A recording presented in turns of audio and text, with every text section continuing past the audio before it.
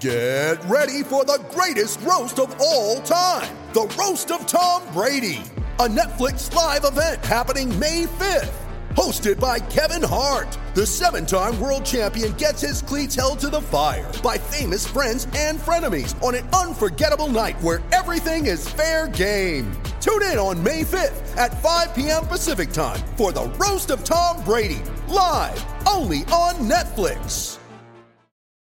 Well, welcome to Dilly Ding Diddy Dong, the Leicester Mercury's Leicester City podcast. I'm Rob Tanner, the Leicester City correspondent, and with me is Jordan Blackwell, my colleague and big Leicester City supporter as well. So we're going to be discussing all the events of the week at the King Power Stadium. And it's been another eventful week, particularly with the transfer window closing on Tuesday. Personally, that was a long old day for me. That was 17 hours of work that day, but in the end it was a bit of a damp squib, as these January transfer windows usually are. Leicester City were trying to bring in a defender. We know that they tried for several targets and they have landed one. Mola Wagwe, I think we're pronouncing it. Mola Wagwe? Yes, something like that. Mola Wagwe, I'd be tempted to say. But yes, it doesn't seem like he was Leicester's first choice targets, you know, with bids for particularly a Serbi, they chased for a long time, but it's a centre back nonetheless, and it is a position they needed to strengthen. And what do we know about him? He's actually he was on loan at Udinese from Granada. There's this strange situation where Watford are involved in this little clique of clubs in Europe as well. So he's actually registered with Granada. Yes, he joined Granada on a permanent deal. And he was in his third season on loan at Udinese, but he was a regular last season, but has fallen out of favour a little bit this season. Only played 6 games in all competitions, which I think is the concern from Leicester City fans, really, that Leicester have signed a player that wasn't enjoying a lot of football at his previous club. They've not signed a top player; they've signed someone who was surplus to requirements at his former club. So I think there's a little bit concern there that if he's not good enough for Udinese, can he be good enough for Leicester? But it's a different environment, it's a different league. It seems like Leicester have been keeping an eye on him for some time, so he could yet make an impact, and he could be a really good signing. We'll just have to wait and see, I think. That's a good point. I mean, people talk about signings and the changeover from Steve Walsh, because there's a lot of frustrations among City fans. They haven't done more business, but we understand that this guy was scouted under the Walsh system before, and they have been keeping tabs on him for a couple of years. 25 years old, Mali international, but he's from France as well. And now the lads that have met him already say he's an absolute unit. He's 6'3", 2'3", big lad, physical. So he might be tailor-made more for English football than Italian football, but he is available for Sunday's visit of Manchester United if Claudio Ranieri chooses to pick him. He did say that he's bringing him in to give a bit of relief to his overworked warhorses, Robert Huth and Wes Morgan. Morgan's played every minute, every game, and he has done so for several years, and it looks like it's been taking its toll in terms of Leicester City's clean sheet record in recent weeks. So hopefully, but there were efforts for more. Let's stress that there were efforts for more signings. The Gaston Ramirez one, right up until the last sort of few hours, Leicester were trying to do that one. Gaston Ramirez had handed in a transfer request at Middlesbrough, but Isaac Kranker said that there was no way he was going to sell him 100%. He was going to stay with them, and he was true to his word. It's similar to the situation with Leo Ulloa. That was played out very, very publicly. Leo handing in a transfer request. Then Leicester City turning down bids from Alaves, an offer of a loan with a view to a permanent from Galatasaray, which wasn't a particularly great offer. And then three offers from Sunderland, the last one being for £8 million. Now, a lot of people are surprised Leicester City didn't take that, but when you consider Slimani's got a groin injury, a long-running groin injury that we don't know, but we'll find out, but could eventually require some sort of surgery in the summer if they can nurse him through. And the fact that Jamie Vardy's out of form at the moment, you can understand why City have kept Leo, wouldn't you? Yes, I think particularly not selling him to Sunderland, I think you can certainly understand that, because Leicester know, and Leicester fans know, that Ulloa is more than capable of scoring goals. and if he went on to score 6 or 7 goals for Sunderland and kept them up at Leicester's expense, it doesn't matter how much money you receive for him, that's a bad deal. But I certainly think there's been a lot of sympathy for Ulloa's situation, despite his fairly public comments that he would never play for the club again. I think fans are sympathetic with him and his lack of game time.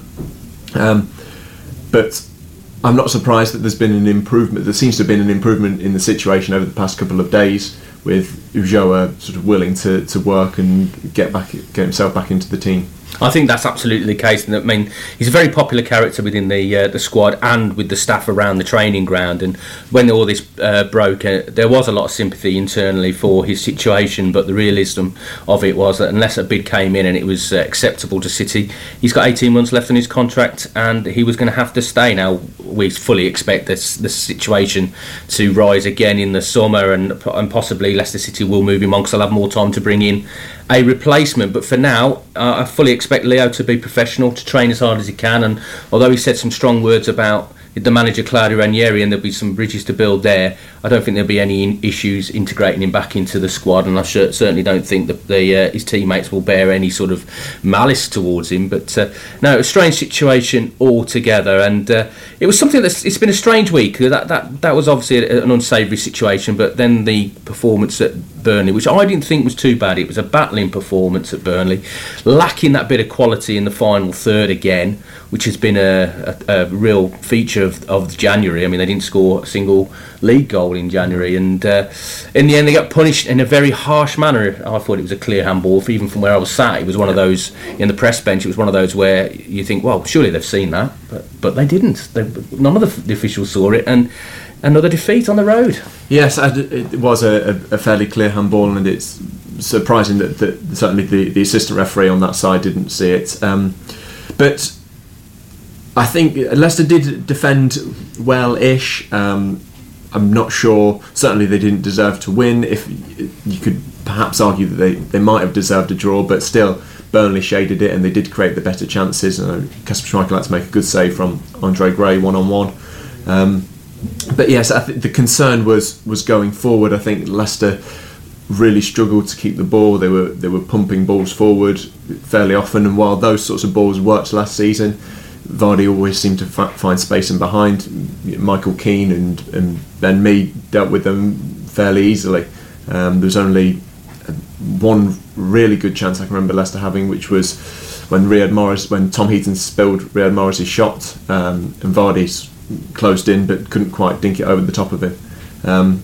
But certainly that would be the concern from that performance, is that Leicester didn't create enough chances against a team that have conceded lots of chances this season, but have been very, very strong. The third best home record in the league, yeah. And against the team with the second worst, Burnley ironically being the ones with the worst. So, but there was trying to think of clutch at some hope from that performance, and Riyad Mahrez did come alive for 10 minutes in the second half and did look lively then. They couldn't get him in the game the rest of the time, but yes, we know there's an improvement required, especially with Manchester United visiting the King Power Stadium on Sunday, and it looked like they've really found some consistency under Mourinho, and they're starting to play the Mourinho way. Yes, I think it's 14 league games unbeaten now, which is the longest run in the league. There's been a few draws in there though. They've drawn their last 3 in the league, and particularly being unable to break down Hull in midweek, they'll have been disappointed by that. But certainly they're looking a lot more solid. All their players are fit. They've got genuine superstars in Ibrahimovic and Pogba. So it's not a surprise that they're slowly sort of creeping back towards a top 4 challenge. But it will be difficult for them to get into that top 4. But they'll certainly see this weekend's game as a chance to get 3 points and close the gap again. Yeah, and as well, the last time Jose Mourinho was at the King Power Stadium, it was his last game as manager of Chelsea, and he was sacked shortly afterwards. I remember him stating that he'd been betrayed by his players that night, so it'll be interesting to see what mood he's in when he comes back in the post-match press conference. A bit of news this week, we've had the squads announced now the window's shut for the rest of the Premier League season and the Champions League campaign as well. And what's the news from that, Jordan? Yeah, no surprises with the Premier League squad. Luis Hernandez, Jeff Schlupp and Matty James, who's now on loan at Barnsley for the rest of the season, they've all dropped out. Included are Mola Wagwe, Wilfred Ndidi on the under-21 list, and Yohan Benalouane is included as well. A few more surprises on the Champions League list. Again, Hernandez and Schlupp have dropped out, but so have Vasilevsky and Kapuska. In come Ndidi, Wagwe and Benalouane. Leicester have only filled 23 places of their 25-man squad for the Champions League because they have to have a certain amount of homegrown players, including players trained at the club. So they have to have, if they want to fill their 25-man squad, they have to have 4 players that have come through the club's academy. Leicester only have 2 in Andy King and Ben Chilwell, so they have to leave 2 gaps, meaning that Vasilevsky and Kapuska have had to be sacrificed. Right, okay. And there's also a bit of news about Danny Amati. He's the last of the Leicester City players away at the Africa Cup of Nations. He's with Ghana, isn't he? Yes, yeah, they lost 2-0 in their semi-final to Cameroon on Thursday night, but he's not heading back just yet. He's got the third place playoff against Burkina Faso on Saturday evening, but after that he'll be heading back, and he'll probably fancy his chances of playing some football. I think Leicester fans have been particularly pleased that he's played a lot of football centre-back for Ghana. He's played every game of Ghana's at AFCON, 4 of them at centre-back, and he seems to have performed pretty well. And I think Leicester fans would probably quite like to see him tried there in the Premier League. Yeah, Wagwe and Danny Amate, perhaps as a future central defensive partnership. But he should be back for the Swansea game, which has now become a massive game, hasn't it, away at Swansea. But before that, the visit of United, we'll find out later today at the press conference, the team news, but we're expecting, they were hoping that Islam Slimani will shake off his persistent groin injury in time to return for that game. We'll also get an update on Leo Ulloa's situation, because he's been missing for the last few games with a thigh injury, so we'll also bring you all the news from the press conference on the Mercury website and on the Mercury Facebook page, so check back with us at that time, and please come back and for the next instalment of Dilly Ding Dilly Dong.